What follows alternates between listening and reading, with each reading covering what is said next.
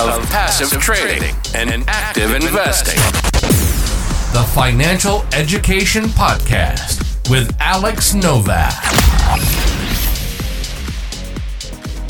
Hello, my friend. It's Alex Novak, back with another episode.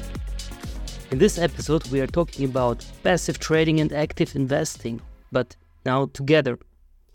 Remember our dance with passive trading and our dive into the world of active investing in the last two episodes? Well, today we'll merge these two worlds.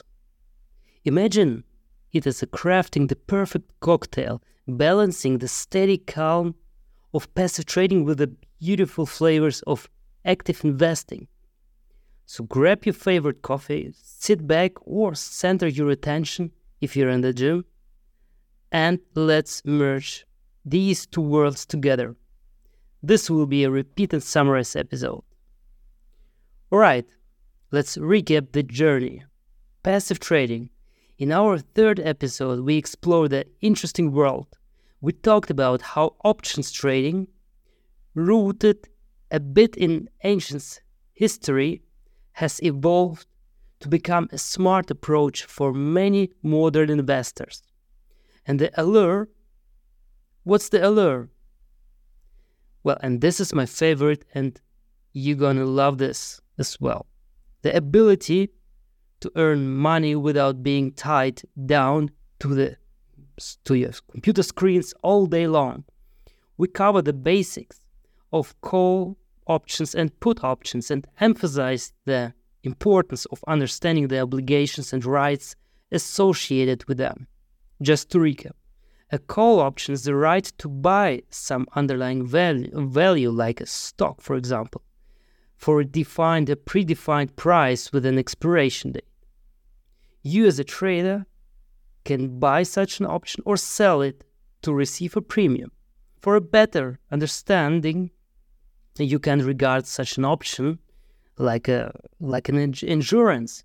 You can buy an insurance, for example, against a house fire, and as an insurance company, you can sell such contracts.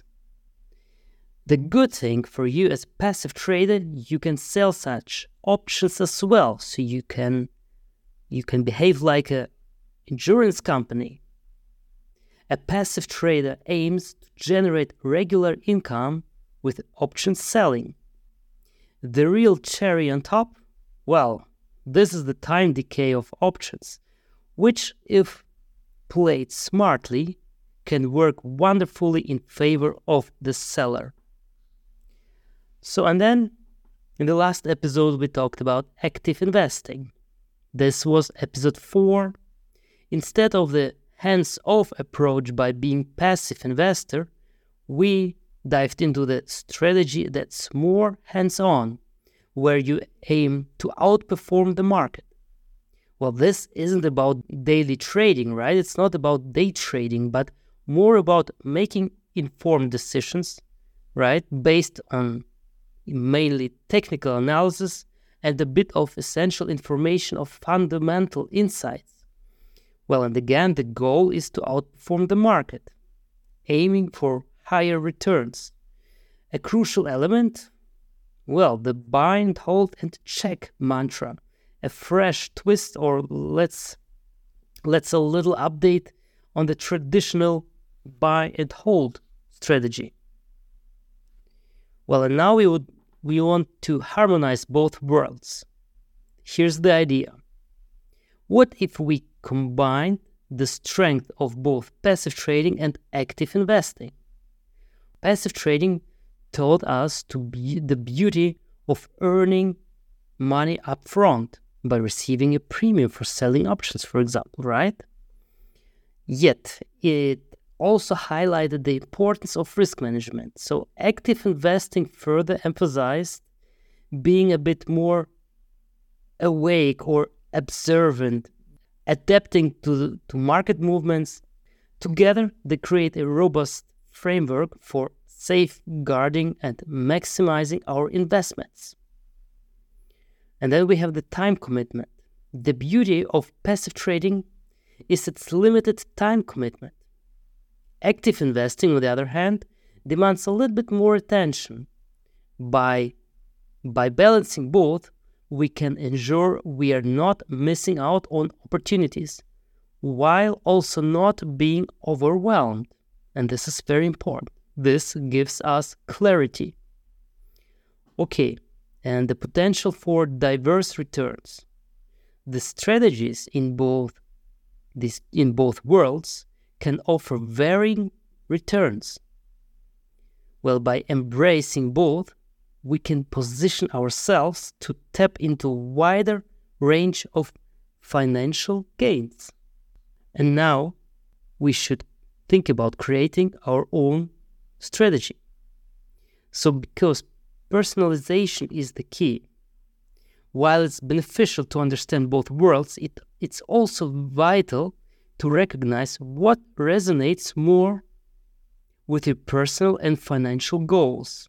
So if you are a newcomer, you can start with both approaches at the same time. You won't get in trouble as long as you have your clear risk management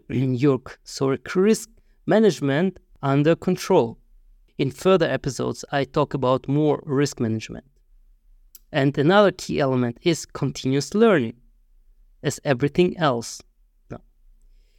So regardless of which approach you lean more towards, always stay informed about the market, but don't jump on every news. You don't need to watch CNBC or something similar. That won't help you. It's just market entertainment. Regularly update your knowledge, be it about market movements, strategies, or money management. To improve your learning curve, also track your trades and investments using a trading journal. One significant lesson from both episodes, well, that's the dynamic of the market. By understanding both passive trading and active investing, we equip ourselves with the flexibility to adapt to market shifts. In further episodes, I will give you tools and hints how to identify current market conditions and how to assess them for personal trading. So let's have a look what might be the next steps. As we've navigated these two diverse landscapes, some of you might be wondering, hey, what's next? Well, education is the key. So before diving in, continue to educate yourself, whether through podcasts like this, reading or attending workshops. Always be a student. Start small, experiment with both passive and active investing on a smaller scale to gauge what suits you more, but just start. So last but not least, as we wrap up today, I hope our journey through passive trading and active investing has illuminated pathways for you to explore further. Please remember, there is no one-size-fits-all in the financial world. It's all about finding what aligns with your goals, risk appetite, your daily life and routines, and your commitment level. As always, I wish you more gains and fewer pains. Stay curious. I'll be back soon with another episode to further your financial education. And until then, this is Alex. Bye.